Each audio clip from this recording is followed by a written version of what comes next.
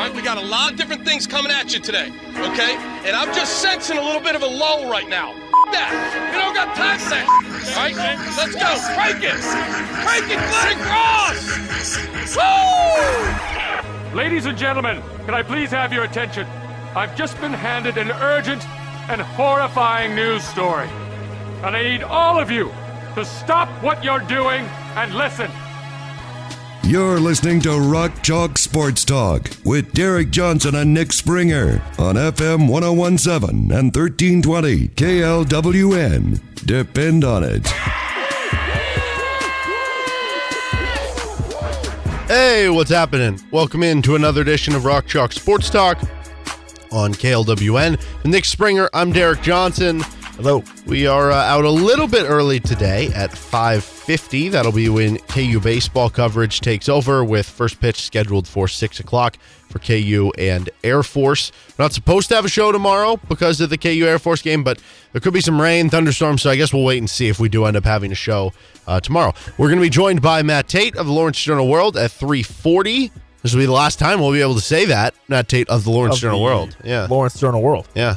It'll just be Matt Tait of other things upcoming after this week. Then it'll be Kevin Flaherty of 24/7 Sports joining us at 4:40. We're going to have 2 KU mailbags this week because we didn't get around to doing one last week, so we double down on questions. Today will be part 1. We'll do part 2 maybe on like Thursday or something. We've also got 2 parts of Florida Man Mad Libs this week. Part 1 will be later today in the 5 o'clock hour, so looking forward to that.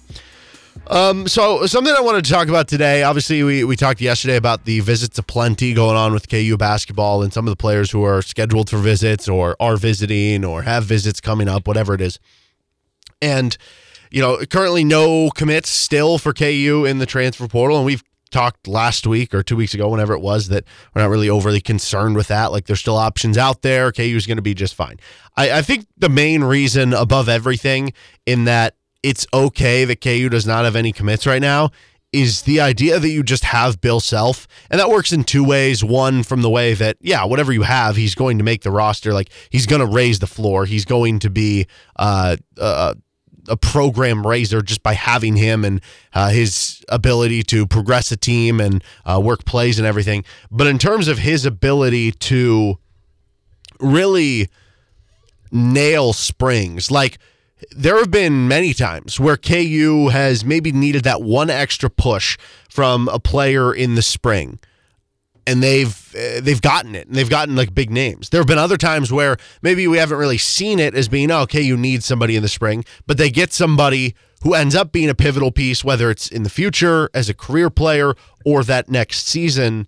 And you hear a lot of people mention Spring Bill, like that term for Bill Self, because of how good he is at kind of closing the deal in the spring. You know, I think back to it's the remake of the movie The A-Team. I guess, I don't know, was that movie a remake? Did they ever make a movie of The A-Team? Was it always just a TV show and then they made a movie? I think there was a movie. Okay, so the remake, the one with like Liam Neeson and stuff in it. And, you know, there's this one quote where Liam Neeson is like, you know, you give me I don't know, a day, I'm tough to beat. You give me a week, something like that. I'm unbeatable. You give me like a year, whatever. I'm completely messing up this quote, but basically, you give me however long, I'm unbeatable. And I wonder how that is with Bill Self, where it's like, you know, you give me time during the season. There's other stuff going on. I'm tough to beat. I'm going to get a lot of these recruits. But now you get me in the offseason, Spring Bill, I'm unbeatable because there ain't basketball going on. Now I got 100% focus on just the recruiting side of things, and I am going to dominate. And so he always nails these time of year to complete the rosters, and I just wanted to go back and look at some past success stories. I think as a fan base, as you know, people who watch and love your KU basketball, and this goes for any sport. I think just, you know, people in general, this goes for everyone in any avenue. We can be short-sighted. We can be prisoners of the moment. Impatient. You can forget about some of the things that happened in the past. So I just want to go through here and look at some of the Spring Bill landings. This is not going to be everyone, but it's certainly notable ones. And there's a lot here just to begin with, just to give you even more confidence that they're going to be okay. Now, there was a late commit. I mean, if you just wanted to count like Spring Bill as really any time between when the season ends to the next season beginning. April and June. Yeah, which would really be spring, summer, like fall April Bill, right? that'd like be like September. Yeah. Yeah. Then Brandon Rush committed in like the fall. That was like a very last minute thing. So yeah, I guess you could throw that up there if you just want to say like off-season Bill instead. Fall Bill. Yeah. But how about Mario Chalmers? He committed in the spring. That one I don't really count, though. That was spring of the previous year. So like when he was a junior? Yes. And specifically when I want to look at this, it's the guys who were like about to go to school that next year, because that applies for the transfer portal. Yeah. You're trying to get guys to impact this next season. Yeah. So we'll start here. May 9th. And also I think this is important to notice. I'm going to be mentioning the dates, and that should make you feel better too that they haven't landed some of these guys, because as you'll notice, a lot of these dates are still to come. Okay. May 9th, 2006. We got Terrell Arthur. Pretty that good. worked out okay. Yeah, pretty good. The story goes there, and I don't want to butcher this. I already butchered that one movie quote. I could have sworn that he was going to go to like Baylor or something, and he had a dream the night before he was going to commit. Wait, what? Yeah, you haven't heard this? He had like a dream the night before he committed of Jayhawks? I don't know to what level. If it was him playing in the field house or if him just like going to KU. I think this was written in one of the books. Have you ever had a dream of something that then determined what you were going to do? Like, did you go to bed one night and you had a dream, and like in your dream you were eating like 23rd Street Brewery, and the next day you were like, gotta go? Or like you were trying to decide something, and then in the dream it happens, and you're like, okay. Yeah, I don't know. I don't think so, but definitely there have been things that happen Like in your dream where you wake up and life decision. you react to it. So here it was. Do you remember your dreams? Some of them, not all of them. Do you? I used to never. Really? Now I kind of do. Okay. But I only remember the ones that are weird. Okay. I only remember parts of them. Yeah, agreed. That's the same thing. So anyway, this was a Q&A done with Darrell Arthur through like KU's website. Describe the dream you had that told you to go to Kansas. He said, I had this dream that I was playing in just a normal game with Julian Wright and Brandon Rush. That's all I really remember. But I knew that meant that I should be a Jayhawk. Worked out for him. I ended agree. up winning a title. I think that was a good decision. So that was a cool one. That was obviously a very big land for KU. And that was one where, because of that, it was like a little bit of a surprise. Keep that in mind, too. A lot of these end up being like, I don't know, maybe this is just the nature of it, where today's day and age, you have like the crystal ball and the on-3 predictions where like we almost take the guessing out of it. Maybe it was always like that. It's just it was less accessible to like as a people. Fan. Yeah, knowing like, oh, well, this guy's expected to go here. To where nowadays it's a little more rare where you get like an actual commitment where you don't know where they're going to go. But that added to the excitement. Or you don't have there. an idea. At least. Yeah, exactly. April 29th, 2008, Tyshawn Taylor committed to KU. Good commit. Yeah, good commit. Yep. Ended up being a long-term, very important player for KU, and eventually on a team that went to a title game. April 23rd, 2009. This was another one where, so Xavier Henry was, I believe, committed to Memphis. If he wasn't committed, it was basically like assuming he was going to go there. I could be wrong with this. But then John Calipari left for Kentucky. I think that's the timeline there. And so he ended up decommitting, and Kansas got back in the race, and they were able to land him. That was a big time. I mean, a 5-star recruit, ended up coming in, having a really good freshman season, 13-4 on a team that lost 2 games in the regular season. So that was a nice one. May 31st, 2010, Josh Selby. Obviously, Selby didn't end up having the freshman season that everybody could have hoped. But, I mean, at the time, you're talking about a 5-star that everybody was going after. Like, that was a very big get for Bill Self in the spring. Yeah. April 19th, 2011.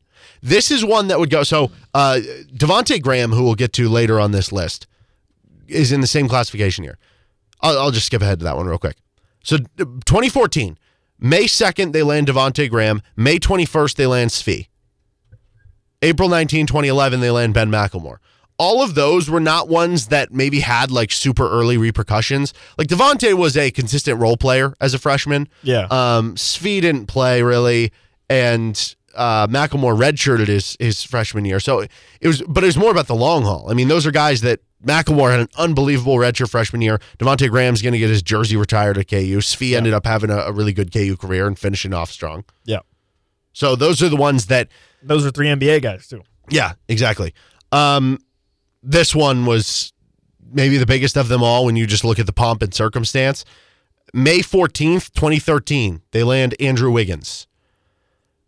For a lot of people, this will probably be the one that they remember the most as far as spring bill. I remember I was in high school at the time. I was a senior in high school, and at this point, I had known I was going to KU and everything, and I was taking like an AP test at school, and so phone's off and everything, and then you come out of the AP test, and I turned it on, and I found out, oh, Andrew Wiggins coming to Kansas. I was like, that's cool, you know?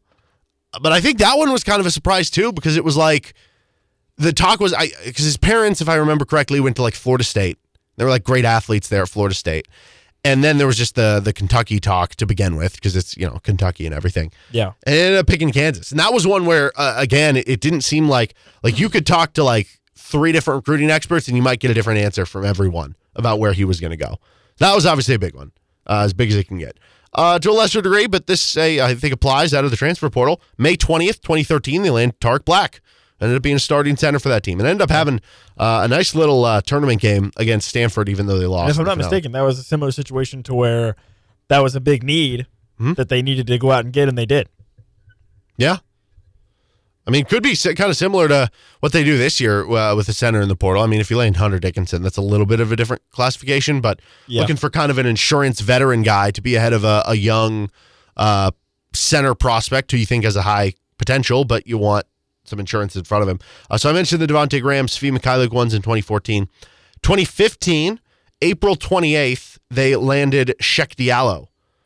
And again, that one kind of like Selby didn't totally work out to where you wanted. Yeah. At the time, it was like top 10 guy. Yeah, this completes their perfect roster. They have Frank coming back, Devontae coming back, Wayne Selden coming back. Yeah. It's like, well, who's going to be the center? And it's like, oh, well, they got a 5-star prospect in Sheck Diallo. That was a big deal at the time.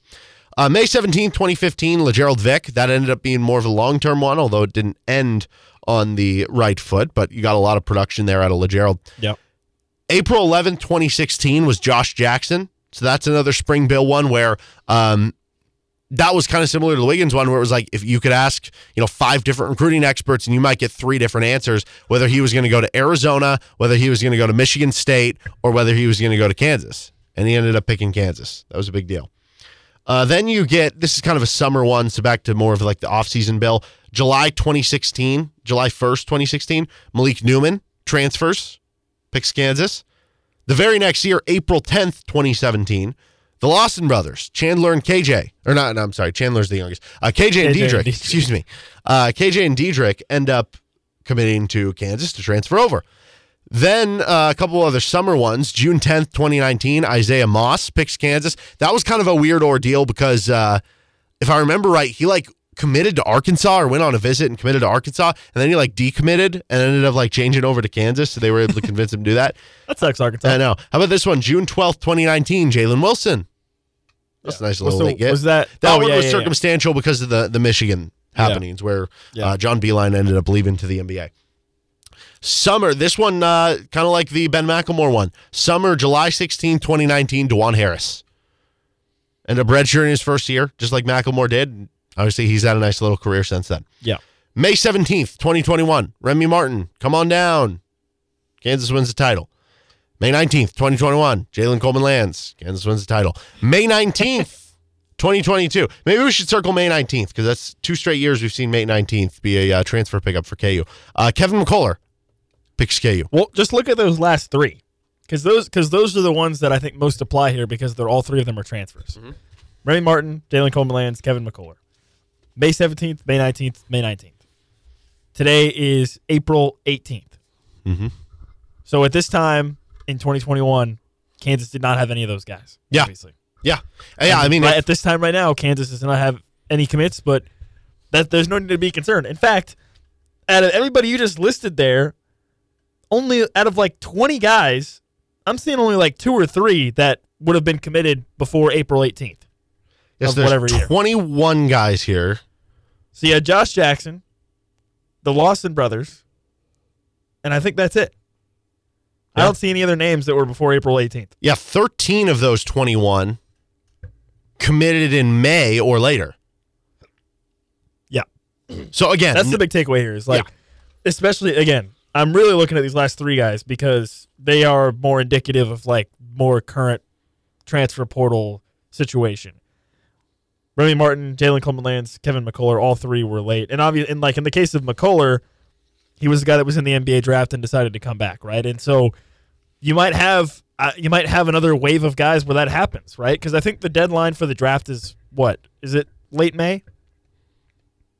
I want to say it was like early June. Early June? It was like June the point of being is like you might have a wave of guys who are in the draft until like the second, third, fourth week of May, who then decide or who are then told, hey, you need to work on this, this, and this, at the college level. Thanks. Try again next year. And they could be coming back, and some of those guys could be looking to transfer. Yeah. Right? Just like Kevin McCullough did.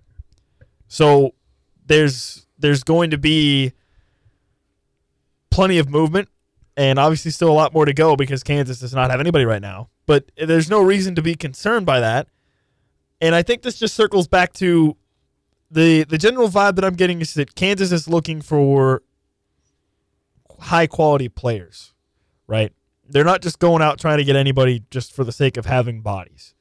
They want to make sure they're getting guys that they know they want and they know fit in whatever they're trying to do. So there's no need to be concerned.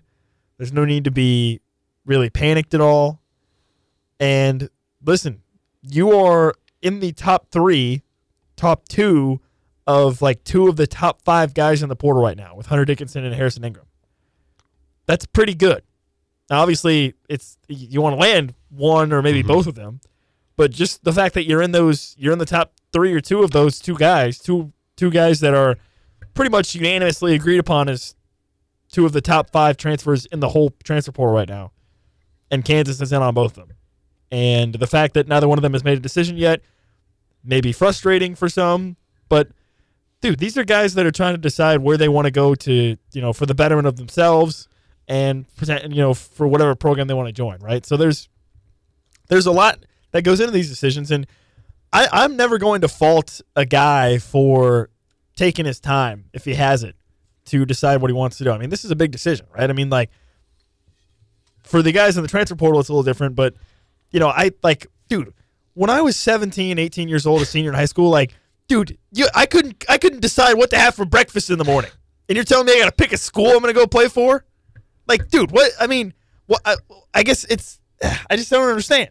I don't understand the impatience.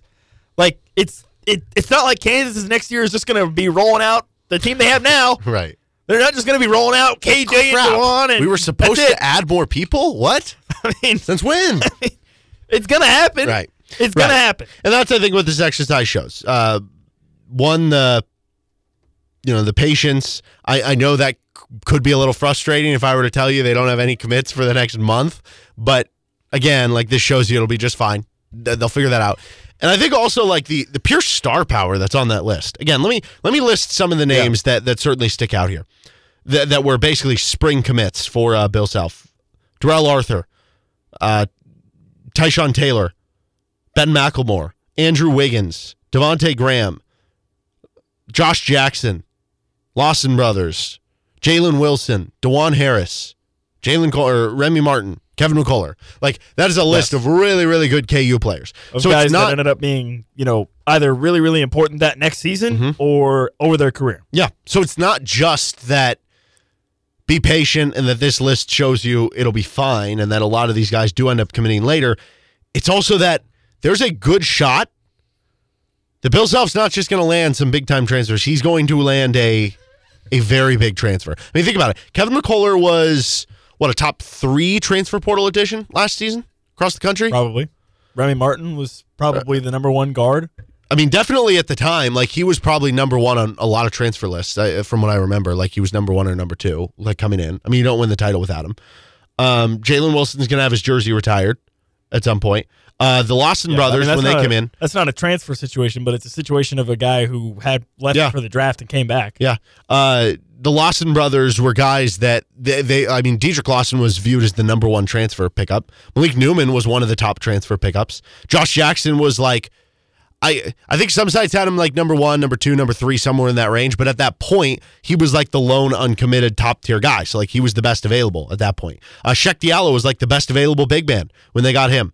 Andrew Wiggins was the best available overall recruit when they got him. Josh Selby, Xavier Henry, like those were arguably the best or one of the top available at that point in time when they got him. Darrell Arthur, the same thing. So among the guys that are the best when they are still available in the spring, Bill Self hits a lot of home runs there.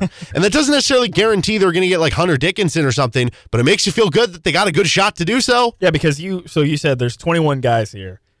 What, 15 or 16 of them ended up being like either pillars of your program or star tier players? Yeah. Basically, right? It's a nice little batting average. So, yeah, no need to worry. That's pretty good. Spring Bill is here, and he will solve all issues. All right. Spring Bill. We're going to be joined by Matt Tait in 15 minutes. Kevin Flaherty will join us at 4:40. This is RCST on KLWN. Depend on it.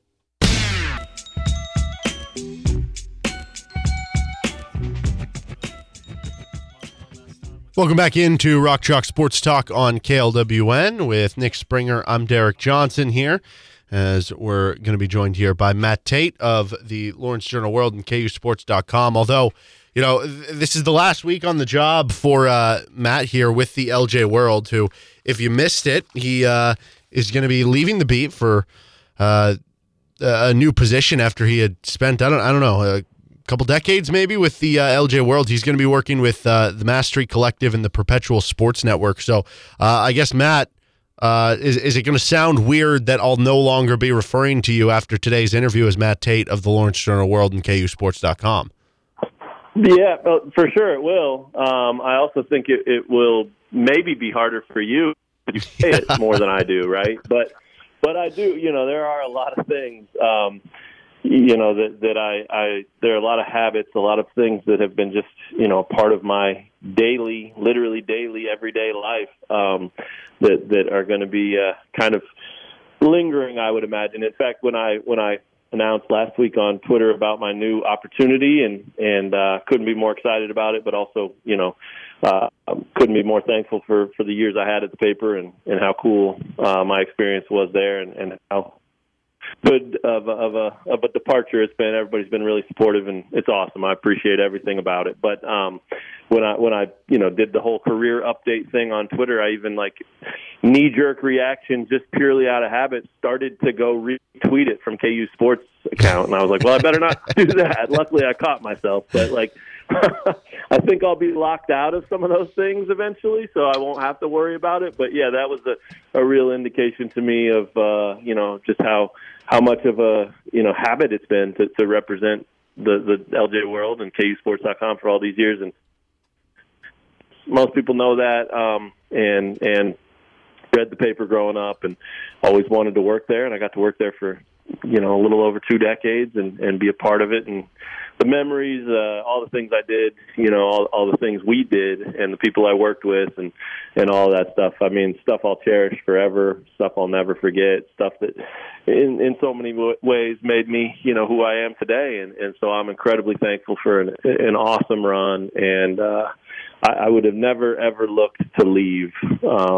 You know, I just assumed I'd be there until I retired. That was always the assumption. But this opportunity came around. And, it's a really cool opportunity. It's a lot of sort of entering into an L thing that's obviously still in its infant stages and has a chance to really become a massive, massive thing, more so than it is already. And so the opportunity to try something new and the offer that they gave me is just too good to pass up. I'm excited for the new challenge and you know, really, really fortunate, really glad to be covering KU still in a different way, but not have to leave town, not have to leave my house, all those things. So I'm a very lucky man, and I hope you'll still have me on. We can talk about that on or off the air, but yeah, I would definitely miss our banter, man. And you may have to, you know, reshape the questions that you ask just slightly, but you know. Yes, we look forward and hope we can keep having you on as well. And we look forward to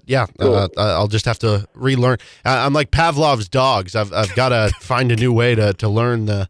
I don't know, new way to say your name and everything with the title after this week. It'll be interesting. He's not changing his name. I know, but it changes the full title. It's like addressing someone if... Dude, he's got the same name. Well, it's like, in Game of Thrones, it's, the breaker of chain. No, you didn't watch Game of Thrones, so you wouldn't know this. They have, like, the full title for it. I don't know. Oh, my bad. It's going to be tough.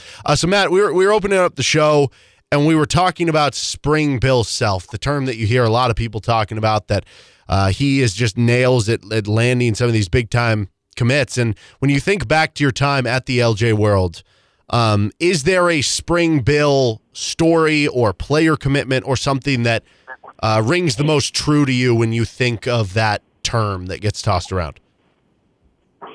Oh, man, great question. Obviously, look, I won't try to reinvent the wheel or make myself sound smarter than I am. The Andrew Wiggins is the answer, right? I mean, that's everybody's answer. It should be.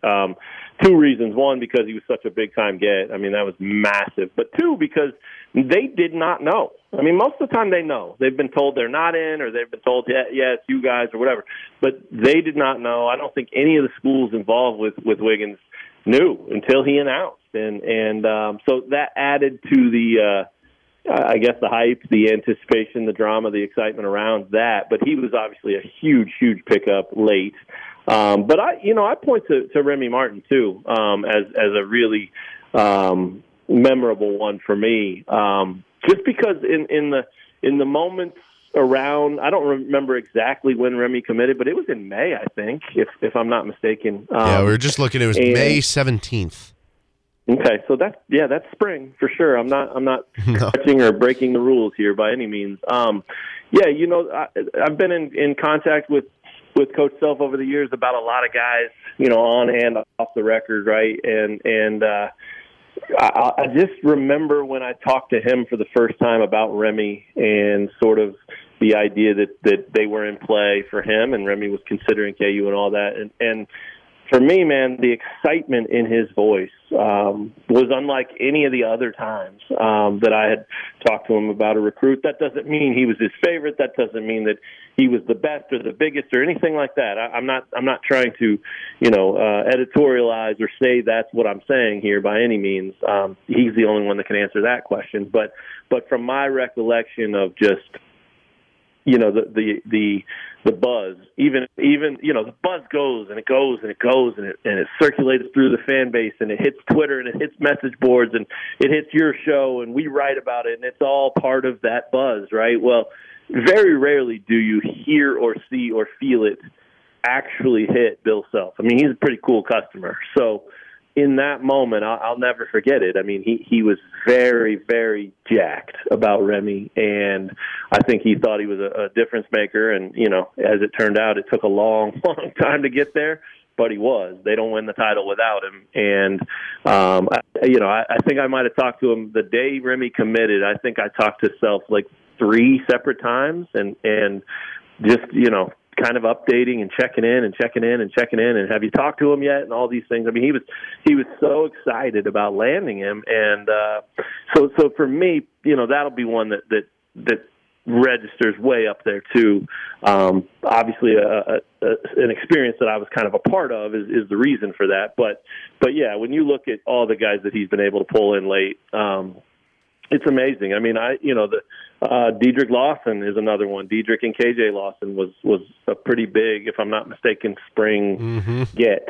And, none of us really knew too much about those guys. And the next thing you know, you look into them and, oh my gosh, these dudes can play. Whoa, Dedrick's numbers were ridiculous. And this KJ dude seems like he can play a little bit too. I wonder how much he'll play here. I mean, it's a phenomenon unto itself. And I know that it's kind of tongue-in-cheek when people say that, but I think it perfectly defines Bill Self and what he has built here and how he builds it. I mean, you might look at a team like you have right now with 4 guys returning, and yet still fans, by and large anyway, there's probably the 2%ers out there that panic and freak out and don't believe that he's going to get it done another time. But the 98%, they just are so confident and believe that no matter what it is, he's going to find a way. And I think that has been increased and enhanced by the transfer portal because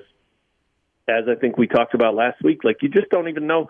You don't even know who's in the portal, right? Like there's going to be guys next week that pop in that you didn't know were going to be in. And so that opens up new doors and new opportunities for Self and his staff to, well, he fits us, or he, wow, I didn't know we could have a shot at him. Let's take a run, or whatever it is. So I think the portal just sort of grows that legend. But it is perfect for him, and it's a reminder that, no matter how many or how few players there are on that roster, he's going to figure it out. He's the ultimate GM. He builds a roster like very few people at any level that I've ever seen, and there's no reason to think he won't keep doing it for a long time, especially after the words we heard from him earlier this month about how just locked in and convicted he is about continuing to do his job that he loves. Okay, so I probably should have asked this to you off air before we had you on, but now with your new position, and I don't know, because technically this is your last week of the LJ World, are you allowed to still talk about prospective players at this point in time, about players who are not on Kansas, or is that a no-no? I believe I am. Okay. I mean, it's a good question though. I don't want to get you in trouble. Short. Right. No, I don't want you to either. The very, very short version of the new job, as I can quickly describe what it is instead of working for the paper, the Perpetual Sports Network is a media company, and so I am still, in a sense, a member of the media. But what the network they are creating is, hopefully across the country with a bunch of different schools. But KU right now, and with me involved, is tied to NIL. So it's very heavily based on promoting the athletes that KU has, telling their stories, in-depth feature stories, long-form writing, things of that nature that, frankly, I've done and always like to do. I just haven't always had time as our staff has shrunk at the paper and size of the paper has shrunk, and things, on a day-to-day basis just have gotten more challenging there. So that was part of what made the opportunity so awesome is, I get to go up to a dude like KJ Adams and just sit down and interview him and talk to him about, tell me your life story. And then we get into it. And then I talk to some other people. And so, the big idea being just promoting the athletes and telling, positive stories about who these kids are. And not just KU basketball and not just KU football, but there are KU baseball players, there are KU soccer players, there are KU tennis players that, all have great stories that need to be told, and now hopefully I'm going to have a lot more time to tell all of them, not just the most popular ones, and I'm really looking forward to that. So I don't think there's any reason that you can't tell the story of a kid who may or may not come to campus either.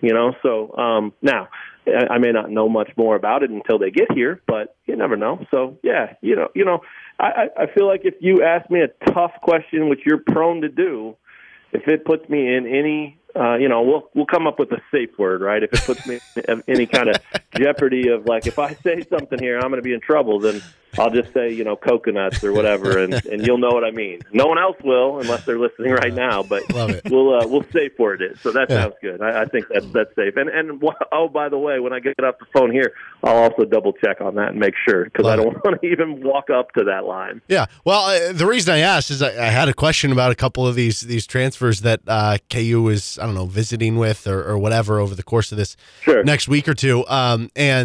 I appreciate the answer. That's a good answer, and I'm looking forward to all the kind of content telling the stories about those different players and whatnot. But I guess I'll leave it a little more generic than looking into the individual players, just in case.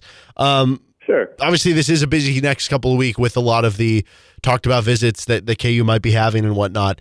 You don't have to get into individual players about what would make it successful or not. But in terms of at this point in time, what you think is realistic, what you think KU is trying to do with the offseason from a fundamental approach of they want X, Y, and Z, whether it's player types, position types, or just what attributes they're looking to add to the roster. What do you think would make a realistic, positive offseason from this point moving forward for KU?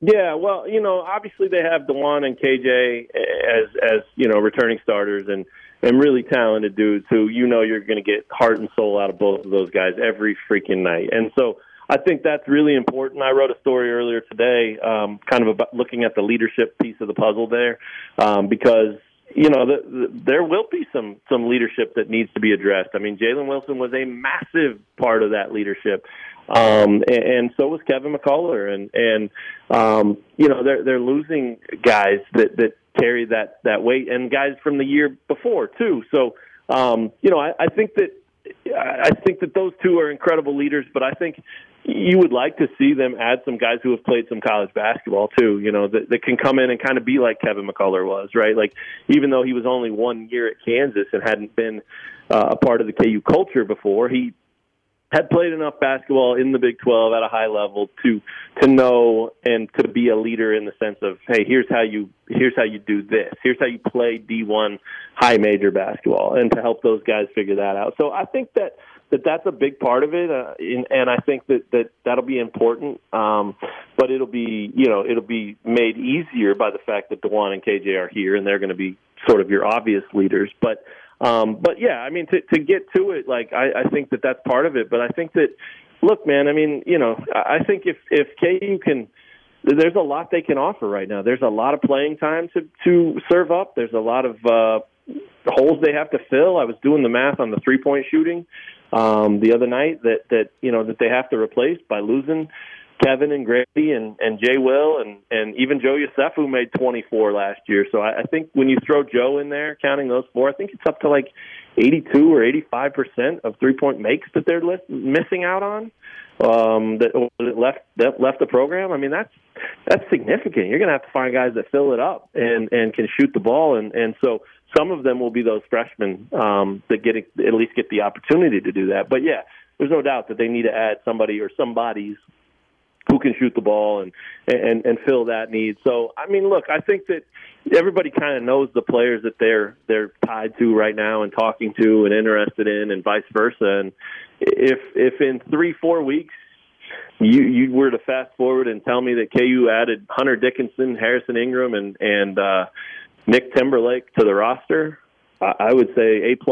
I mean, I don't. You maybe even give 2 or 3 pluses with that, because those 3 players or players like that, they fill so many different roles. They would add some experience, they would add some shooting, they would add some scoring, they would add some size, they would add some versatility, they would add some backcourt help. I mean, there's just so many things. And there are other players out there. If they miss on all those guys or only get 1 or 2 of them, there are other players they can get, and they're obviously tied to some of those as well, and kind of trying to figure out who fits the most and the best and how it all works. But yeah, I think that would be a slam dunk in a big, big way. And I honestly think if you get Dickinson, you're probably at an A+ anyway, no matter who the other 2 or 3 guys you might add to, because he's just such a monster, and he's what you're getting with him, and again, you're filling a pretty important need. Not to say Ernest and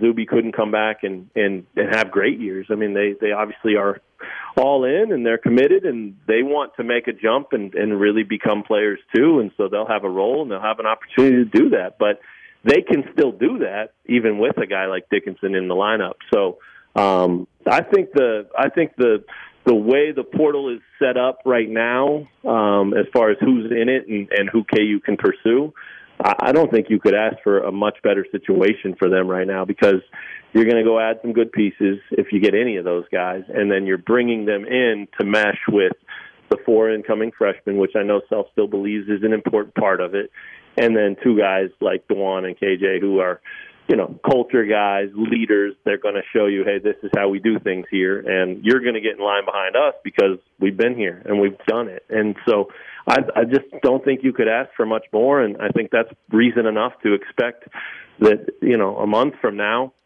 or 2 months from now or whatever it is, Self's going to have a pretty damn good roster again, and he's going to have a top 5, top 10 team, and it's going to be business as usual for Kansas basketball.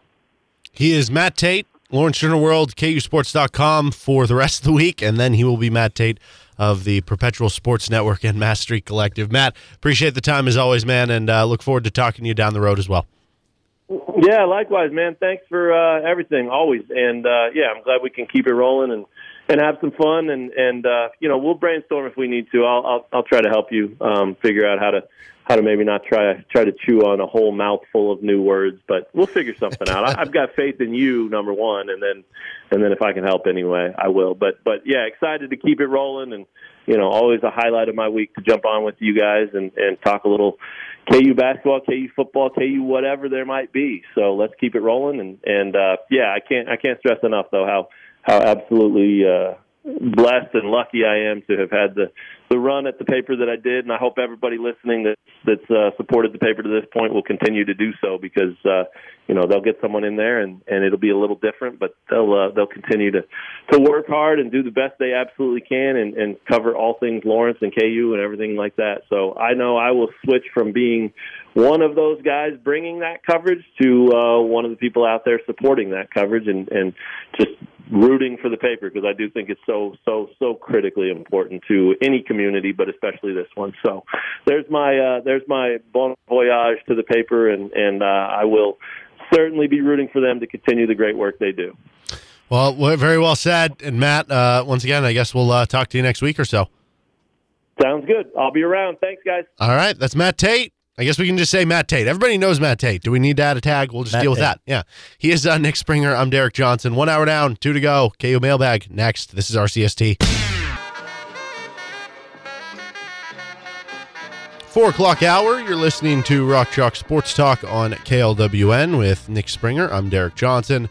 Later this hour, we're going to be joined by Kevin Flaherty of 24/7 Sports.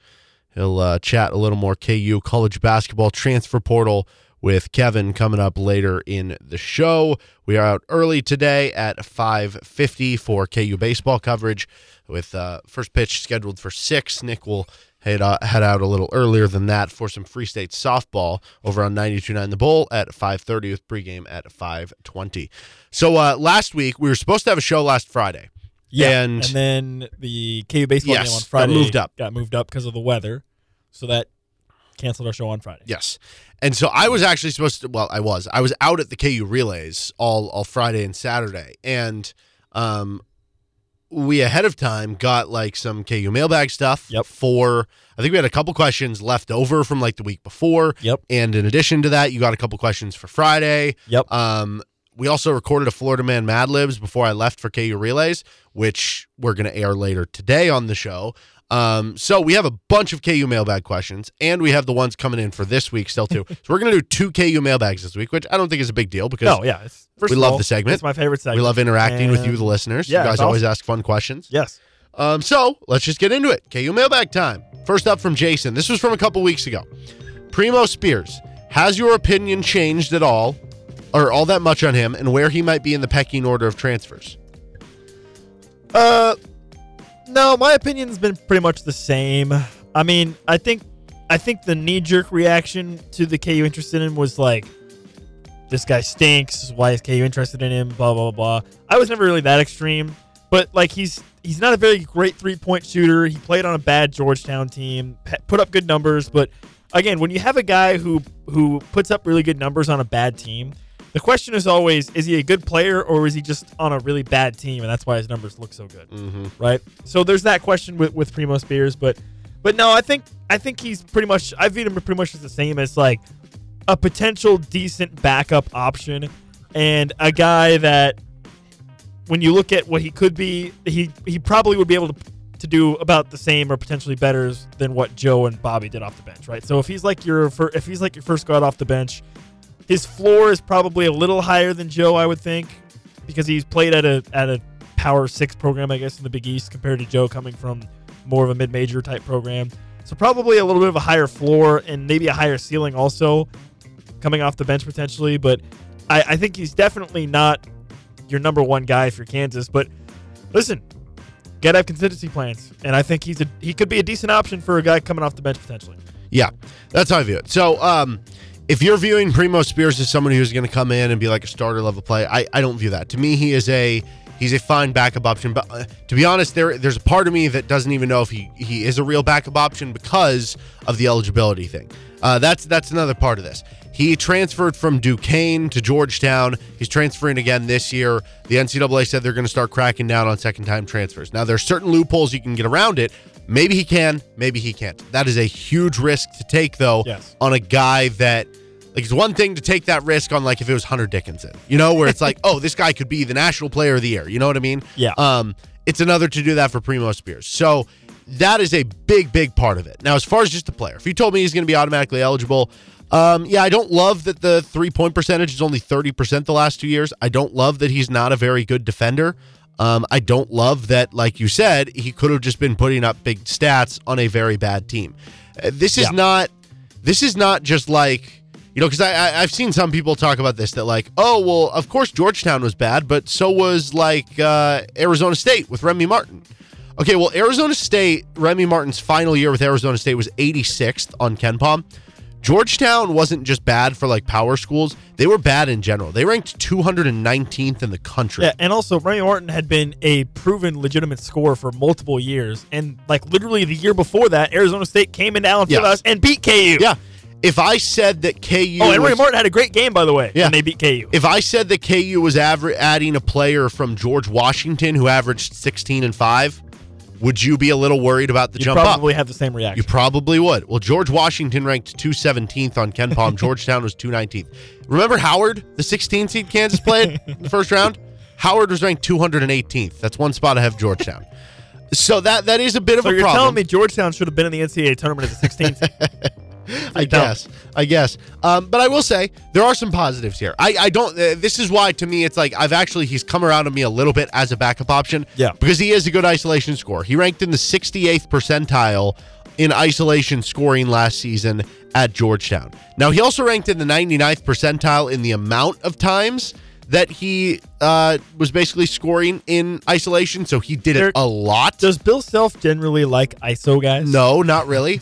Now, we do know that there is a little bit of mix there. If KU could use somebody who can create his own shot, but you're right. If you're doing it that much, that's going to kind of make Bill Self a little bit mad. He was below average in transition play, which KU likes to do. He was good as a pick-and-roll ball handler, but he wouldn't really be doing that as much because you have DeJuan Harris. He was actually 63rd percentile in spot-up shooting. He'd probably be doing more of that than he did at Georgetown, so that is a good thing. So there are some traits there that you like. Ability to create your own shot, ability to hit spot-up shots, a little bit better than maybe the 30% indicates. And maybe the defense would be a little bit better on a team where he'd be willing to try more that's better and that he wouldn't have to carry as much of a load offensively. So just a long roundabout way of saying a decent option as a backup, but probably not one of KU's top choices. Yeah. Like, for instance, Nicholas Timberlake to me is way above Primo Spears. Yes. Or, I don't know, the Arterio Morris one's different because that's like off-the-court stuff, but I don't know. We'll see if it gets there. Yeah. Okay, this one from Lyle. Any worries about Hunter Dickinson being kind of a prima donna or bad on defense? I don't really think so. I mean, first of all, I don't know Hunter Dickinson like personally or anything like that. I don't really know his personality. And I didn't watch a ton of Michigan last year, but I think he ended up doing okay on defense. And I don't have much of a concern about that. And I think the biggest concern, I guess, from a defense perspective is I don't know how well he can switch, which is what KU likes to do a lot of, or how well he can potentially defend around the perimeter if he's asked to do that. But to me, this is not a concern. You have DeJuan Harris, Big 12 Defensive Player of the Year. You have KJ Adams, another solid defensive player. Like, the defense is going to be fine. Whatever issues Hunter Dickinson might have on defense, I think is significantly outweighed by what he brings to you on the offensive end. Yeah, correct. So the prima donna thing, I feel like that probably... He's very much someone who, like, he'll talk trash out there. For other schools that play against him, they do not like him. He does his like podcast, and I don't know if that would be something he would keep doing at KU. I don't think Bill Self would want him to, but also like if that's a contingent and he's like, well, that's the only way I'm coming here if I keep doing it, then I don't know. You probably just deal with it. So I don't really worry about that, to be completely honest. I think like, okay, I mean this in a nice way because I think sometimes the connotation of the word prima donna can be negative. I think it's very negative. But it doesn't have to be negative. But I don't think it has to be. That's what I'm saying. Like, Remy Martin was kind of a prima donna, but it was like in a fun way. You know? Yeah, he was a showman. Honestly, Jalen Wilson was kind of a prima donna, but it was like in a good way. Like he wasn't sometimes you think of prima donna and it makes you think of like, oh, they're soft and they're not going to do the hard work to win. No, Jalen Wilson did the hard work to win. He was not soft. Remy Martin did the hard work at the end and figured it out and was not soft. Hunter Dickinson is not soft. He does the hard work. Just because he likes doing extracurricular things and he likes, being more than just basketball, maybe you would call that a bit of a prima donna, but I don't really care. I think it's okay to have personality. Bill Self didn't use the word soft this year at all, really, to describe his team. Mm-hmm. Do you think Bill Self has gone soft by not calling his team soft? I dare you so much, next Bill Self press conference, to say that to him and see what he says. You will get escorted out of the building. Okay, as far as the bad defense thing, Hunter Dickinson is a good post-up defender. He's a pretty good rim protector, about 1.8, 2 blocks per game. He also is pretty good about like situational awareness. His problem is, like you said, he can't really defend in space. So KU would not be running the same thing they did last year where they switched 5. But let's go back a year before that. KU wasn't switching 5 with David McCormick. No. They were switching 1 through 4. Or when they had Doak. Yeah, exactly. They were switching 1 through 4, and then your center was playing. It depended on the big man. Like, maybe they were switching late in shot clock with Doak, but for the most part, they weren't. Maybe with David McCormick, it was drop scheme. Maybe with one of the guys, it was more like hedging ball screens or icing ball screens and all these different terms you might hear from guys that know basketball more than me. Bill Self is a master of this, and he did struggle defending in space, but I think KU would do a good job of playing a coverage that hides that a little bit more.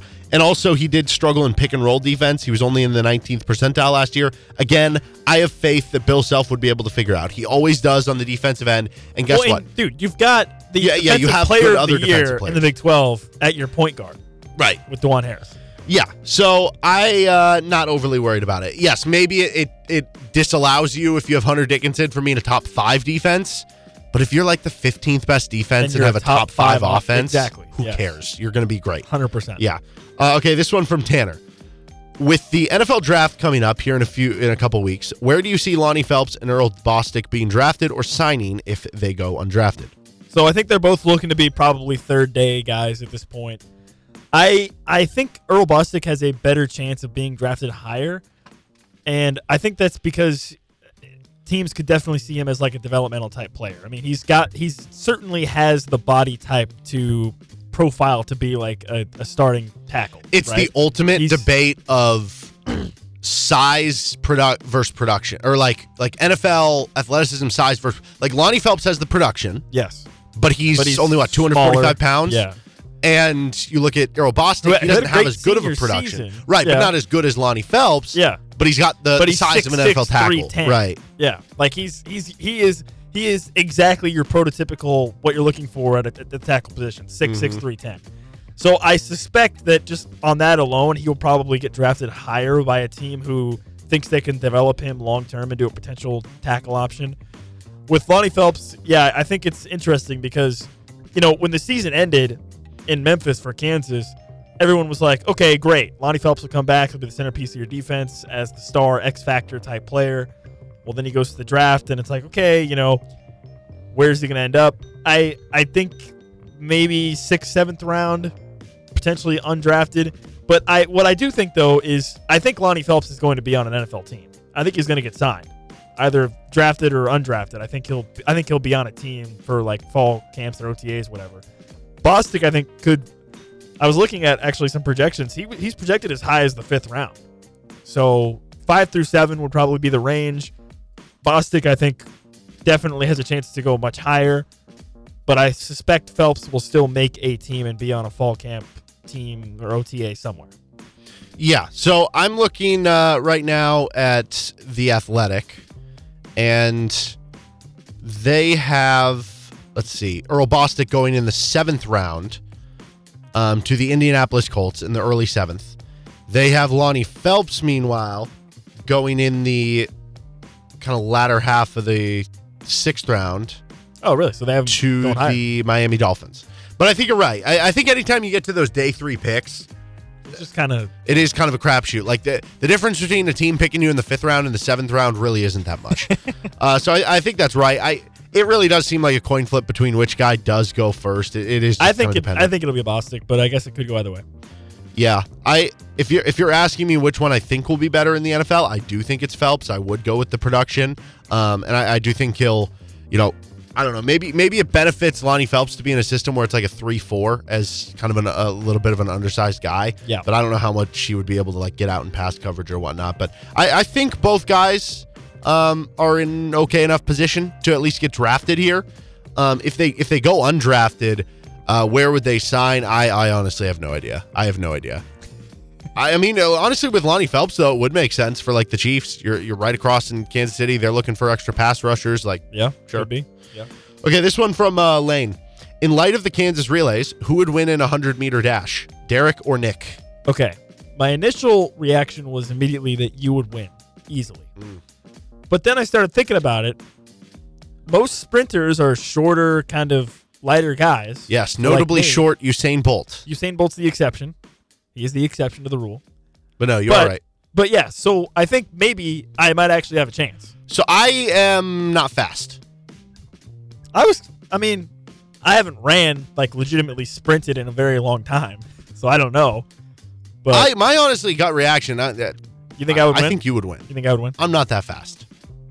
Okay. Yeah. You're kind of like the lumbering giant. Yeah. That'd be a good way of putting it. Which is sad because it's like, for normal people, 6'5", it's like, okay, you're pretty tall. But then when like if I was like a basketball player, I'd be like slower than the center, but like smaller than the shooting guard, Yeah. Unfortunate. You would not do well there. But yeah, I think I'd take you. I'd take you in that. Okay. Shreyas, I heard Nick Springer isn't a Canes guy anymore, per sources. Can he confirm or deny that? And what's the new chicken spot if so? Okay, first of all, I have no idea who is spreading these unfounded rumors. Okay. Would you like to confirm or deny? I'm still a Canes guy, but I have been dabbling at a new chicken location. Okay. Okay. See, how would you feel on the side? How would you feel if you were dating someone and they said, I'm still a Nick guy, but I've been dabbling with some other dates? Does that make you no longer a Canes guy? No, You're I'm still dabbling with other. No, I'm still a Canes guy. All right, let me clarify. I live near 6th and Wakarusa in Lawrence, which is kind of on the far west side of Lawrence. Okay. There is a chicken location of another chicken place. Yeah. That is near 6th and Wakarusa, okay, which is like maybe 3 minutes from where I live. The only Canes in Lawrence is located near 25th and Iowa, okay? A good 10 to 15 minute drive from where I'm at, okay? The other place is like 3 minutes. 10 to 15 minute drive one way, by the way. So 15 minutes one way, potentially. So, after a long day at the office, arguing with you, Derek. Oh. Don't put this on me. It's so tough. I'm just exhausted. Sometimes, a few times, yes, I have gone to the location of an undisclosed chicken place that is closer to my apartment than Canes. Cheating on Canes. That does not mean that I'm not a Canes guy. Not even come close to it. Okay? So I just want to clarify. Okay. Canes through and through. Bleed cane sauce. All right? But occasionally, you got to test the competition. You got to see what the competition has. Just to make sure that Canes is still number one. So, yes. But it's still number one for you. Absolutely. 100%. Okay. No questions asked. I do love the idea because that's a very like Lawrence thing. And I agree. I live on like the same end of town you do. And, it's funny because me and my wife will be like, we got to drive all the way across town. Yeah, dude. I want to go get some Five Guys at 31st in Iowa. To Home Depot. You gotta drive 14 minutes one way. Meanwhile, my in-laws live like out in the country, and they have to drive like 30 minutes just to get to the grocery store. And it's just funny how we kind of view things like that. And I will say this about Canes. If there's one thing about Canes that is maybe a bit of a downside to it, it is that the way they prepare things and how fresh and hot everything is. And they put it in the styrofoam boxes. Yeah. The fries, if you don't eat, if you go to the drive-thru and then you don't eat the Canes right away, the fries will tend to become a bit more soggy. Okay? So, for instance, if you have to drive 15 minutes to get home before you can eat your canes, they get a bit more soggy. Yeah. Okay? So eat your fries on the way. I'm just saying, there is an undisclosed location of a chicken competition that I have dabbled with a few times. Okay? Mm-hmm. But canes all the way. How and listen, I'm how not even recently gonna, have you been how many times recently have you been to this other chicken place before the last time you've been to Cane's? Let's see. I got canes literally last Friday. Oh, okay. And I have not been to the other chicken place since then. All right. So yeah, still your number one. That's cool. All right, this one from Scott. We have a couple others. I'm a nice guy. I'm not even gonna try to root out the source of who claims that I'm no longer. I'm not even gonna bother. I'm just gonna let it slide. Okay. This last one from Scott. We have a couple others, but we'll get to these later in the week on our second KU mailbag. Favorite That's So Raven episode. Barring an answer, you can also answer for The Sweet Life of Zach and Cody or Fairly Odd Parents. All right, I have a bit of a confession to make here. Okay. When I was a kid, so when I was 9, 10 years old, I did not have cable.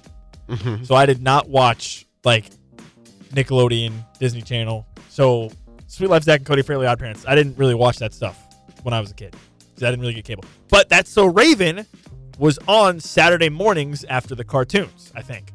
I'm pretty sure. So I did watch That's So Raven occasionally.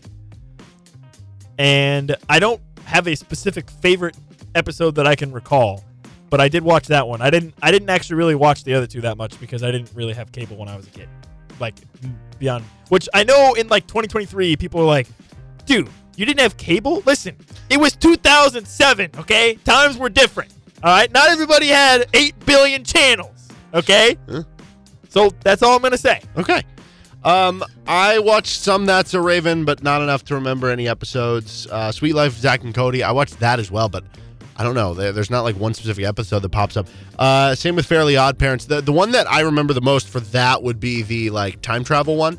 I couldn't tell you everything that happened. I just remember. I did watch some Fairly Odd Parents it was a good episode. when I would go to friends' houses. Yeah, it was good. All three of those I watched at least some of them. If I were to rank them, I'll do this since I don't have an actual episode. Go ahead. I will go 1 Fairly Odd Parents, 2 Sweet Life, Zach and Cody, 3 That's So Raven. Here's what I will say. Saturday morning cartoons, Yu-Gi-Oh! That was my thing. Okay, Saturday morning Yu-Gi-Oh! All right, well, that'll be Scott's question next week. They did the episode, or I think it was maybe a whole series of episodes where they would do Yu-Gi-Oh! Duels on motorcycles. And it was awesome. I thought it was the coolest thing ever. I loved it. He's Nick Springer. I'm Derek Johnson. We got a couple more questions. Sorry, Jeff and Frank. We'll get to those on the later edition this week of KU Mailbag. Kevin Flaherty going to join us in 15 minutes. This is RCST on KLWN. Depend on it.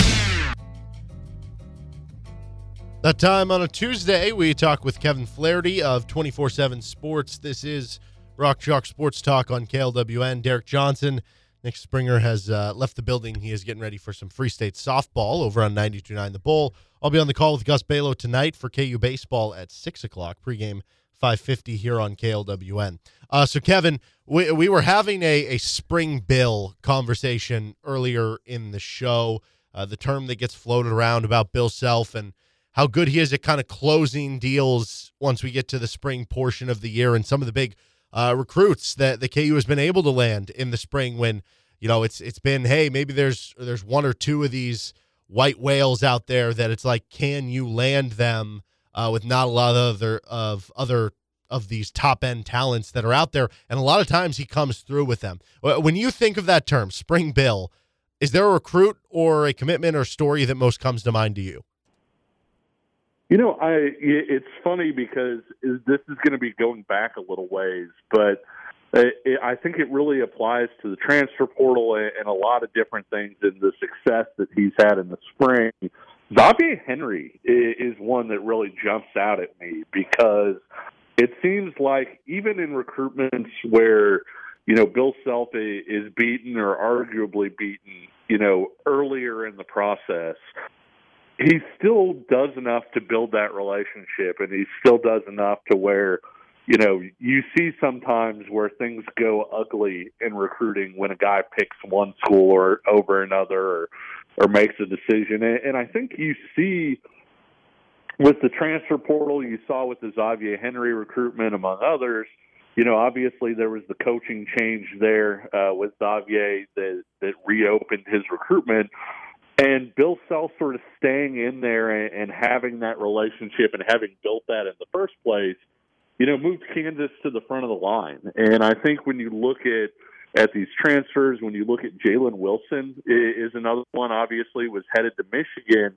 Jalen Wilson reopens. He's, arguably the top player out there at that point, right around the top 50 player. I think he might have been 49 or 50 or 51, at that time. But just about everybody else was signed or delivered somewhere else. And the fact that Kansas already had that relationship there, had built that relationship, they're never out of it. And so I think that when you look at the transfer portal in particular, a lot of those guys are guys that you recruited initially, right? Like Remy Martin was a guy that Kansas kind of recruited initially. And then you're seeing them reopen, and Kansas has those relationships, has stayed on solid footing with those kids and the people around them, and that really allows them to kind of be in pole position when things open up later in the process. Yeah, is that the biggest reason why they have had success? Because, you go down the list, and some of the names that they've been able to land in the spring, from Darrell Arthur to Andrew Wiggins to Josh Jackson, and then in the portal with guys like the Lawson brothers and Malik Newman, and recently with your Kevin McCullers and Remy Martins. Is that just the biggest reason why it's kind of staying committed to it, or do you think there is something to the notion of, hey, when Bill Self doesn't have to worry about playing basketball games, like it's pretty tough to beat him on the recruiting trail?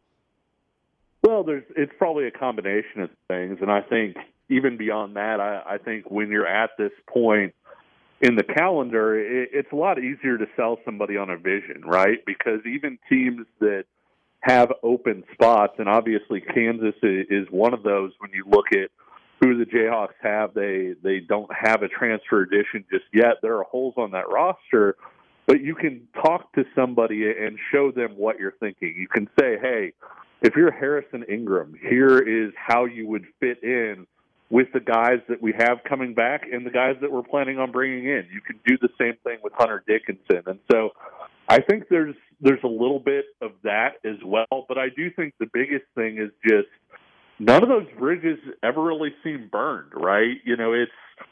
I remember covering a football prospect once, and he flipped from a Power 5 school to another Power 5 school, and the Power 5 head coach who lost him just went nuts on the kid and his dad and accused the other school of foul play and all these different things.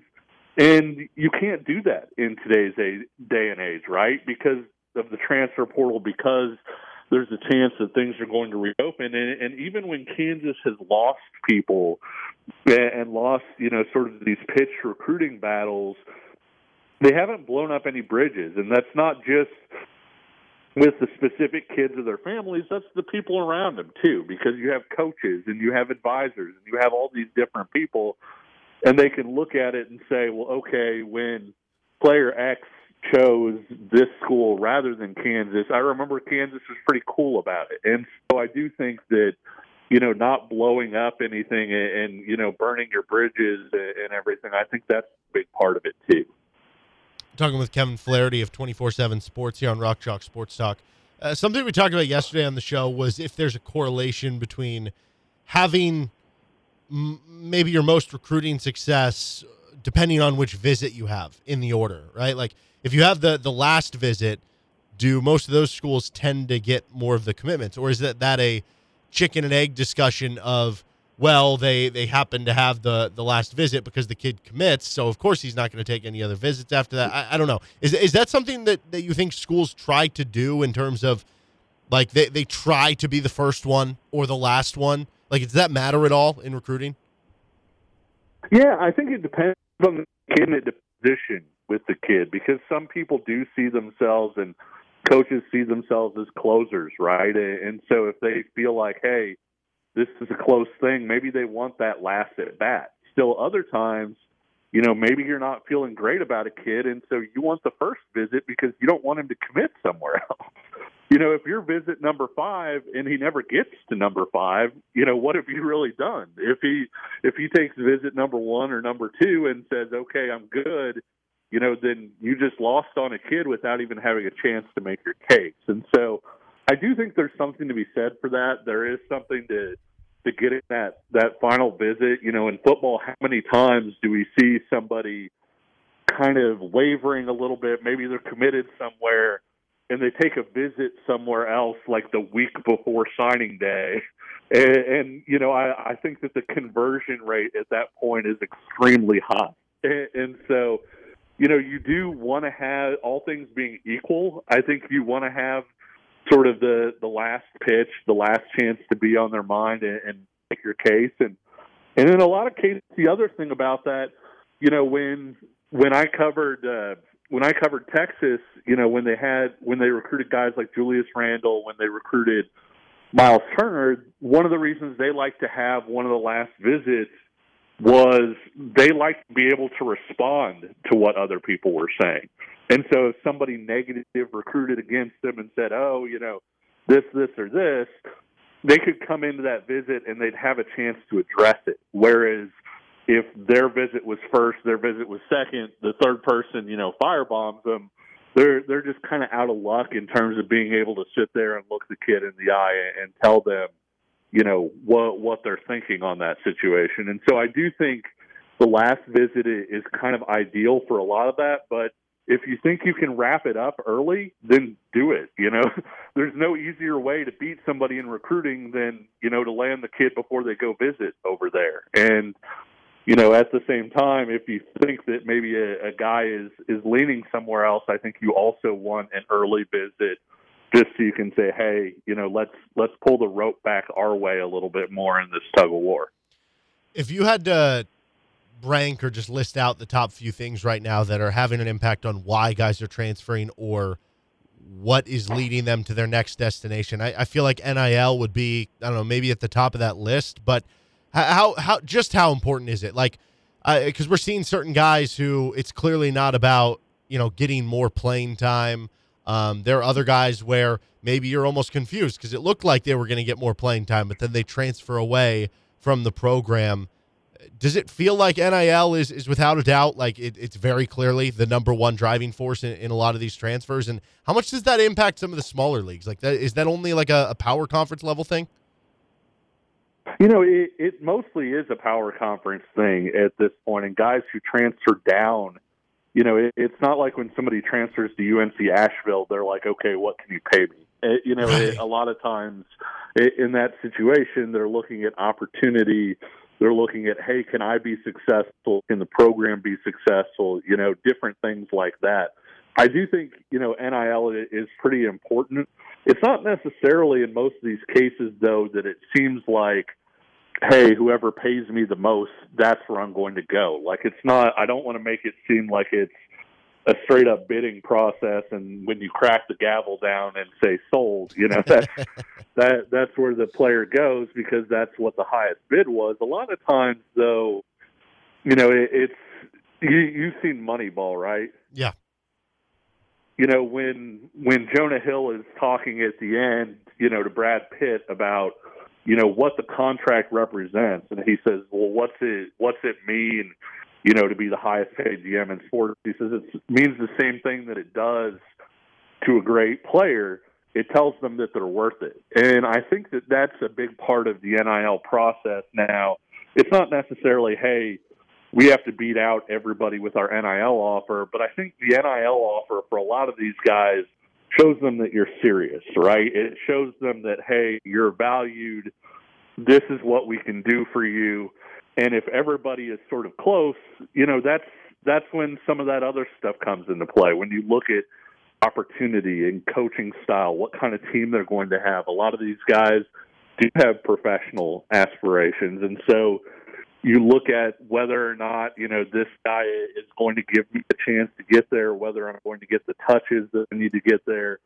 And in some cases, too, guys are looking for a very specific type of opportunity. There are players in the transfer portal who were, say, more like two guards last year, but they want to play professionally, and they know that the way to do that is to play point guard. And so they want to go somewhere where they're going to have a chance to play point guard. And so there are a lot of different factors there. I do think NIL is important, and I do think that NIL is something that scales in terms of, there's the major conference level. Even within that, there's probably the high major level, when you're talking about sort of the elite of the elite. And then, the mid-major level is something totally different. Well, Hunter Dickinson, that recruitment seems to be ramping up with a lot of different schools that are in on him. Kansas would love to bring home Hunter Dickinson. You guys have Kansas right now, outside of that top 5 range, and you're way too early top 25. If they do land Hunter Dickinson, how close does that get them? Does it get them into the range on its own doing? Yeah, I think that gets them probably to 4, I would guess, just off the top of my head. I need to, when you look at the teams that we had at the very top, we had Duke number 1. They returned a lot of guys who were freshmen this year, 5-star type guys who decided to come back, like Kyle Filipowski, Tyrese Proctor. And then they're adding in a really good recruiting class on top of that. 2, we had Marquette, with Marquette bringing back every starter and every major contributor except for one from a team that, UConn won the national championship, but people forget that Marquette won the Big East regular season conference title and took 2 of 3 from UConn.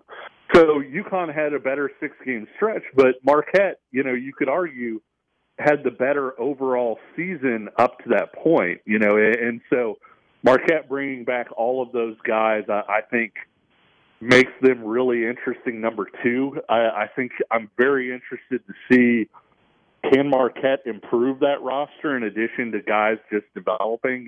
Are they going to be able, with all those guys being there, to go out and land a big-time transfer? Do they even try to? I think that's a question there. And then UConn, with the guys that they have coming back, even if they lose, some of these early entry guys, guys testing the water, I think Kling's going to be really good. I love the freshman wings that they have coming in. Some of the other guys that look like they're going to stick around Stores, I think are going to be pretty good. And so those are kind of our top 3. I think it's going to be tough for Kansas to pull into that top 3, even if Kansas does add some of its top transfer targets, but it probably puts them right around that range and possibly, right behind them at number 4 or so. Hunter Dickinson not included. Who is the most ideal transfer fit that's available out there for Kansas right now? Oh, that's a tough question. Tough one, yeah. It's funny. It's funny because it's not necessarily. I would be very interested to see somebody like Matthew Cleveland from Florida State at Kansas. And I get that when you talk about the different transfer targets and where people have them and everything, I think, Harrison Ingram is a guy that's, linked a ton to Kansas. So you look at, Hunter Dickinson, obviously, like you talked about, Timberlake visited, there are other guys, Arterio Morris being in there. But I think that when you look at Cleveland and kind of what he can bring in a lot of different areas, he's somebody that jumps out at me, somebody that I would have absolutely loved, but he's entering the NBA draft, and it sounds from a lot of people like he could wind up, staying in that NBA draft, is Chris Livingston from Kentucky. There was word for a while there that, he was probably going to test the waters, but also, potentially enter his name in the portal. And that was one that, when we were hearing those rumors, you kind of circle it about 5 times and add about 35 exclamation points there, because I think Livingston would have been a tremendous fit for Bill Self in Kansas. But with him not being there, I think Cleveland would make a lot of sense. I think if you're asking Harrison Ingram to do what Jalen Wilson did, and it's interesting because they share a lot of traits, right? I mean, both of them were kind of undersized 4 guys a little bit. Ingram's got a longer wingspan, but both of them are very similar in that they can grab a defensive rebound and start the break. They have some creation ability and things like that.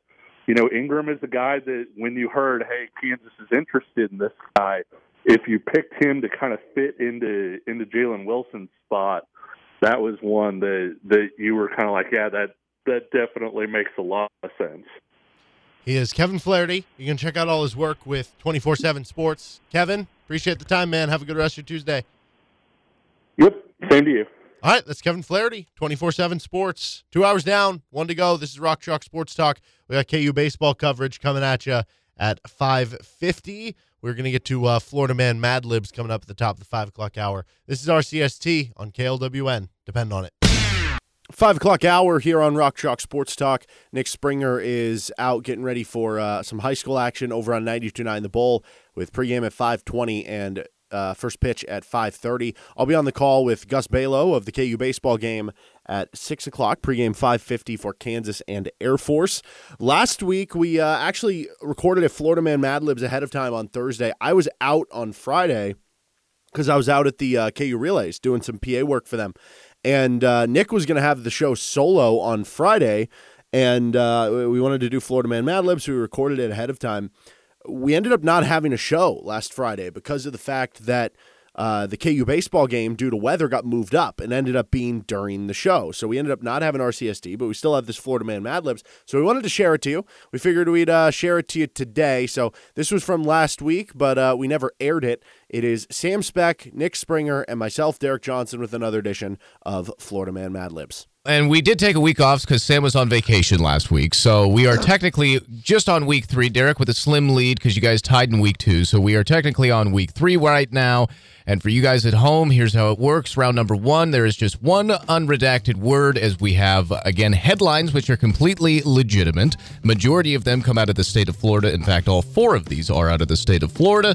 You are more than welcome to play from home. The next 3 headlines have 2 redacted words, which, again, it's just like the game Mad Libs that you played in elementary, middle school, and probably beyond. But this is a more ridiculous version, if you will. So, you boys ready for week number 3? Yes. All righty, here we go. So, again, only one redacted word here in round number 1. It is Florida man arrested for calling 911 a falsified call because his girlfriend insisted on having blank. Okay, so I have been doing randomizers. you're not doing I that did the anymore. number generator. Are you going to go with dice the roll? options, Don't do or it. No. You don't want me to do it? No. Well, I was going to say, what's Have your some new fun with tactic it, this man. week? I am having fun with it. This is more fun By for rolling me. Are you going die? to go with a I'm random not rolling die? a die. I have or- a different. I have already written out my answers. Oh, so you've already I've written it. pre-planned. We'll see how it goes. So I like how your new strategy. So you're going to do something I different hate each it. week. I literally hate it. Because so you're much. losing to it. No, it's because it's stupid. Okay, so here's your 3 options, folks. Florida man arrested for calling 911 because his girlfriend insisted on having sex, Sour Patch Kids, or the family over. Okay. So, again, your options are having sex, Sour Patch Kids, or the family over. Again, he was very intoxicated. The cops came out. It was a falsified call, and a fight ensued between the officers and him. But those are your 3 options. Derek, you've obviously had your already have your What's your answers pick? locked in. I am going to stray from the random. Oh, Wow. you are gonna stray. Yeah. Wow. So the random told me number 1 here, but I don't Okay. like number 1. That's You don't like number 1. Too obvious. She almost. was I don't know. insisting on having. Yeah.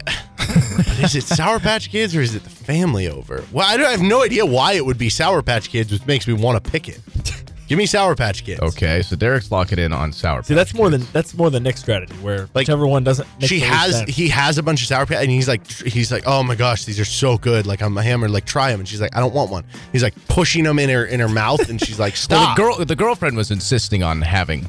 So maybe it was the opposite. Maybe yeah. she was super hammered and she was like, "Hey, Wait, so which one called the these- cops? eat The Florida the man guy. was arrested for calling 911 because his girlfriend was insisted on having blank. So the guy was the one that called the cops. So he was the drunk one, and he called the cops. Correct. Yes, but it doesn't. But the headline, The girl was headline the one who doesn't. had the thing. The headline doesn't specify whether or not weird. the girl was also. All right, whatever. I'm sticking with it. So she locked in with Sour Patch Kids Sour as Patch Derek. Kids. Nick, where are you going with this? I'm gonna What are go your with the thoughts? family. I mean, it's just a classic, My family. the classic situation where you don't get along with the in-laws or whatever, and it's like, oh, but we have to have them over, whatever, and then it just escalated from there, and then next thing you know, I was so boom. mad if when Sam was writing this, he was just eating Sour Patch Kids and just threw that in there. And I just looked over and got the inspiration for it. Okay, here it is. Full unredacted. Hopefully you at home got it locked in. Florida man arrested for calling 911 because his girlfriend insisted on having Sour Patch Kids. Yeah. They were both hammered, and I told you. Yeah, he had a bag of Sour Patch Kids, and she wanted some. He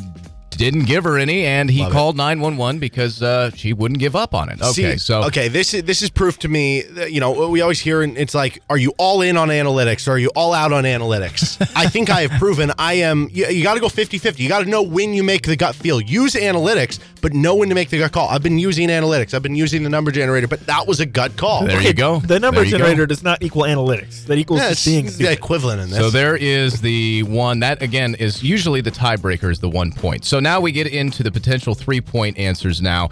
But if you get one, then, of course, you just get 1 point for the one redacted. But, again, 2 redacted words for these next 3 headlines. Florida man pulls out blank after bar refuses him blank.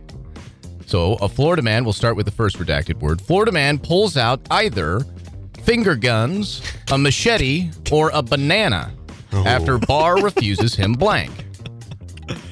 So again, finger guns, a machete. The second blank you would think is either going to be like entry or like a drink, right? Like he was overserved or something. Okay. So I think the first blank, if they haven't let him in yet, it could be a machete. But maybe it's a banana, and he's like, you know how you can use bananas as guns? Maybe it's like that situation. Yeah. Or like he put it in his sleeve or something to make it look like it or something. So finger guns, machete, or banana. I'm going to pick banana. Okay, so Nick's locking in with banana. This one I don't know, so I'm going to lean on the analytics. We have number 2 was the pre-written choice, so that would be machete, correct? So Derek, Which I think that is logical there. It's possible. I'm trying to think, because the problem with the machete is, like, if it has anything to do with him already being in the bar, there's no way they would let him in with the machete. Well, he could have it concealed or something. Yeah, it's a machete. You can't put a machete in your pocket. I don't know. He had a big jacket on. He had a backpack. I don't know. Or down the pant leg or something here's the like thing. that. If it's banana, is it really going to cause a headline? If he takes out a banana and starts eating it. That would definitely cause. No. He doesn't eat the banana. He takes it out and, like, uses it as a weapon. See, but I don't think it clarified that. It just said it takes it out. Like, if he took it out, that implies to me that he's showing it to them, that they see what it is. So you think that he's just going to show them a machete and not attempted to use it against them? Yeah, if he's mad. Yeah, because if I see a banana, that's not threatening. If I see a machete, I'm like, oh, this guy means business. All right, so a Florida man, again, pulls out either finger guns, machete, or a banana after a bar refuses. So you guys locked in, Nick with banana, Derek with machete. Mm-hmm. Yep. After a bar refuses him either another karaoke song, another drink, or entry. See, I told you. Entry or drink or karaoke song. Well, the predetermined number was number 3, and I believe that was entry. Correct? So are you going to go with entry? I think that makes the most sense with the machete. That works with machete anyway. Yes, I think it makes the predetermined numbers, the analytics. I think it does make the most sense. So, Derek, are you locking in with entry. your Okay, so you're going to go with entry. Machete entry. I'm going to pick karaoke song because I don't think a guy getting refused a drink is enough for headlines. Like, I feel like that happens at literally every bar every night. I mean, if he pulls out a machete, it is. Yeah, I guess. But like, I think it needs to be something a little more, shall we say, unusual. And I think if you're just going on the karaoke song over and over and over and over and over again, that's noteworthy. I'm going with karaoke song.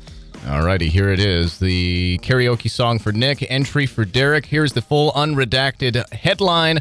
Florida man pulls out a machete after bar refuses him another karaoke song. So, coming away with each 1 point for the two of you. I just don't understand how he would get into the bar in the first place with the machete. I think probably like a pant leg or like down your pant leg. No, that's called a knife. Okay, you'd be surprised what you can get down a pant leg. I mean, it's big heavy jacket on. You know? So this one is. Let's see. 2 kids. This one's kind of a sports-related one, and this one might be a little bit difficult because there's so many different avenues that this could go down. So this one might actually be in favor of the analytics, but it's a sports-related one. An elderly Florida man charged after blanking his golf buddy because he blanked. So.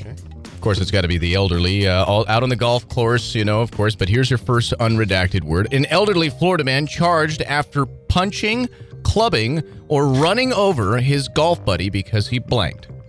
And we'll get to the second redacted word momentarily, but an elderly Florida man was charged after, again, punching, clubbing, or running over his golf buddy because he blanked. Derek? Well, the predetermined number says 2. My gut is saying 3, but I don't feel super strong about it as I did with the first one, so I'm going to stick with the analytics. We're going with clubbing. Yeah, and it would make for a good headline, right? You have I think the club part of it. Yeah, I think takes a clubbing 9-iron? I think clubbing is a good option because you would be using the golf club to literally club the man. Or, it's the classic case of how many times do we see guys getting run over in golf carts on the golf course? Yeah. Anytime you have golf carts, and alcohol involved, it's a recipe for somebody to get run over. Well, and I mean, they're older gentlemen, and that's quite a bit of force to use a golf cart. I'm really torn between clubbing and running over, and because Derek picked clubbing, I'm gonna be different. I'm gonna pick running over. So running over for Nick, clubbing for Derek. I was really torn between the two. All right, so an elderly Florida man charged after either punching, clubbing, or running over his golf buddy because he either flipped him off, stepped on his line, or just simply cheated. I feel like the flipping off, that would not be I don't know, like that'd have to be something serious. Doesn't matter. I put number 3 on the predetermined ones, which I do think it's number 2 or number 3 to begin with. Stepping on his line or... that's just poor etiquette right there. Yeah, that is. Or the cheating ones. Cheating, we'll stick with it. So Derek locking in with cheating there. Okay, so the issue I'm having with the stepping on his line one is that since I picked running over, I think if it's going to be running over, it needs to be a situation where he's already in the cart and it's like a crime of passion, right? Where it's like something happens and he's already there and he just guns it, right? Okay. So I think I'm going to go with flipping off. He sucks at golf or whatever, and he's mad and he's in the cart and his buddy is like, "Hey, you suck." Flips him off, and he's like, "Oh, dude, I suck." The cart around. Yeah, I'm in a car. I'm gonna come run you over. If you think about it, the clubbing one might go best with the stepped on his line because he got in front of him, then he hit him with the club. I agree. Yes. I think yours goes best with the cheating one because the cheating one. I think cheating's too vague. What if he saw him drop a ball or something, and he had the cart behind him? He was waiting for him to take the shot, and he was like, "Hey, you can't do that." And he was like, "Watch me." And he started going to the backswing, and he just drove over him. But I just think cheating is too vague. Okay. I think the headline, given the already the weirdness of the headline, I think it would have to explain exactly what occurred. That's fine. So I think cheating is too vague. That's why I'm ruling it out, and that's why I'm going with flipping him off. Alrighty, here it is. The full unredacted headline, and it's simply put, elderly Florida man charged after punching his golf buddy because he flipped him off. Wow. Actually, hey, I got a point. There it is. So, and you tied it up. 2-2. That was a basic one. It was that a was a basic basic one, and it tried to mix it up as much as I could, but it was a sports one. It was a funny one, and like you said, punching, clubbing, running over, those are all things that we've seen on the golf course, unfortunately. Oh, yeah. So yeah, Nick, though, does come away with a point there. So I think we we're get tied up, right? Yeah, we get into probably one of the weirdest, and it's a mouthful here, folks. This last one is, so stick with me. Here's number 3. Naked and blank Florida man covered in blank and peppermint oil arrested after breaking into home. Dude, this is gotta be afraid. This is like greased up deaf guy from Family Guy. Yeah. Okay. So we'll get to the first redacted word. Based on a true story. Yeah. I did put afraid. Naked and afraid, slippery or bloody, Florida man covered in blank and peppermint oil arrested after breaking into home. So, again, naked and afraid, slippery or bloody, Florida man covered in blank and peppermint oil arrested after breaking into home. Okay, so this is a legitimate headline. You have the afraid, which is what you suggested. That's the first but option. The slippery, I think, is interesting because it already says he has oil on him, so he's already slippery, I think. Right? I would assume so. So that's the reasonable option. Yeah. The bloody one doesn't reread make the whole headline? So the first 3 of the unredacted first, naked and either afraid, slippery, or bloody, Florida man covered in blank and peppermint oil arrested after breaking into a home. Okay. This is a legitimate headline. I don't want to rule out bloody. I think it's definitely the least likely, but it could easily be the dude was really, really drunk and he fell and scraped himself I mean, up if or he's naked, something. he jumps through a window, he gets scratched up. Yeah, or he he gets bloody. just does something. I just naked and afraid because the TV show, I feel like they could do that. But then, I'm thinking here as you're reading the headline, what is he afraid about? He broke into somebody's house. Dude, he could just be. Dude, it could be anything. He's all drugged up on Yeah, something. he could has be no like idea what's going on. hallucinating and it's like doesn't have any idea. I don't have any idea, so I'm just going to go Or- with the predetermined number, which was 2 for this one. So which, that's slippery. Slippery. Yeah, slippery. Derek going with slippery there. Yeah, I think slippery is a pretty solid option. We're tied up though, so I think I need to go something different here. I mean, you can do the same here and go different on the next one. Yeah. I'll go with slippery. I'll All go right, slippery so also. both locking in with I think slippery it there. makes sense. So it's all up to this one. So this one could be the deciding one. So again, naked and afraid, slippery or bloody, Florida man covered in either grease, poop, or candle wax and peppermint oil, arrested after breaking into a home. So Okay. again, So literally greased up deaf guy. yeah. Florida man either covered in grease, candle wax, or poop and peppermint oil, arrested after breaking into a home. I'm trying to figure out the connection between the peppermint oil, though. We're going with poop here. I think he was naked. He rolled in poop somehow. I don't know. Something happened, and he was like, "How do I smell better? I put some peppermint oil. I don't know. That was accessible for him somehow. We're going poop. This guy had one hell of a night. I don't remember what number poop was. It was telling me to pick number 2, but I'm going the gut candle here. wax We're going poop. one is rather interesting for a variety of reasons. But then Please explain those variety of reasons. Well, okay. Sometimes when people get freaky, they put candle wax on themselves. You know what I'm saying? He was But naked. so exactly. Yeah, See? But I still don't understand where the peppermint oil factors in here. I can't quite figure out why. This is one of the weirdest ones I've ever found in my life. I'm going with candle wax. So Nick is locking in with candle wax. All right, you guys locked in? Yeah. Here's what it is. The full unredacted one, and you guys tied once again this week. Naked and slippery Florida man covered in grease and peppermint it was oil. just grease. Arrested after breaking into a home. In fact, I should have read a little bit further into this. Yeah. This guy was incredibly intoxicated. I don't know what preluded this night, but it was one hell of an evening for this guy, apparently. Unbelievable. So, but this was one of the weirdest, biggest mouthfuls of a headline, and I had a love lot that of one. fun. I love that. That's a good one. That was insane. fantastic. But you guys Do we tied got it time? again. Do we got time for the one for do we Sam? have one for the I house? think so, yeah. Why not? Yeah, let's see. What do we got? All right, blank Broadway outing marred by blank in aisle. The blank Broadway outing marred by blank in aisle. Okay. Number 1, Hamilton Broadway outing.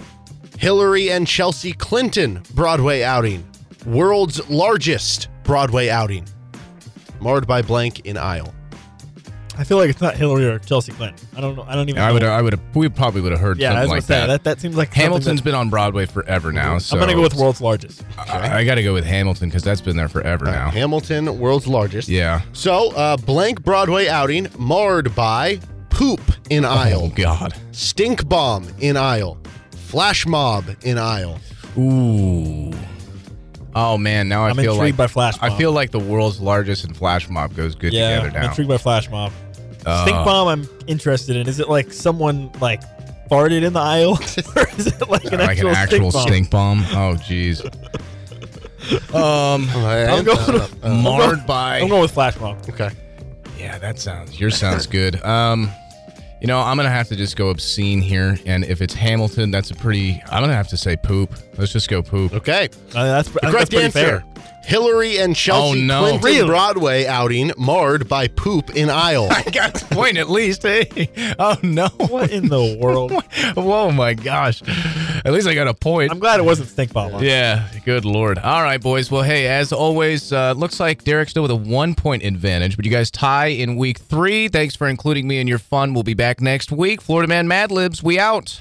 Okay, that was Sam Speck, also with Nick Springer and myself, our recorded version of Florida Man Mad Libs from last week that we never got a chance to air because of the rescheduling to some events coming last Friday. We'll have another edition of Florida Man Mad Libs later this week to get us caught up on the exact week that we're supposed to be at.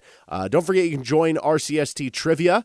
You can do that by hitting us up at RCST1320 or RCST1320am@gmail.com. You can join in on the free-to-enter action, win all sorts of awesome prizes, and compete in KU basketball trivia events. So reach out to us and let us know.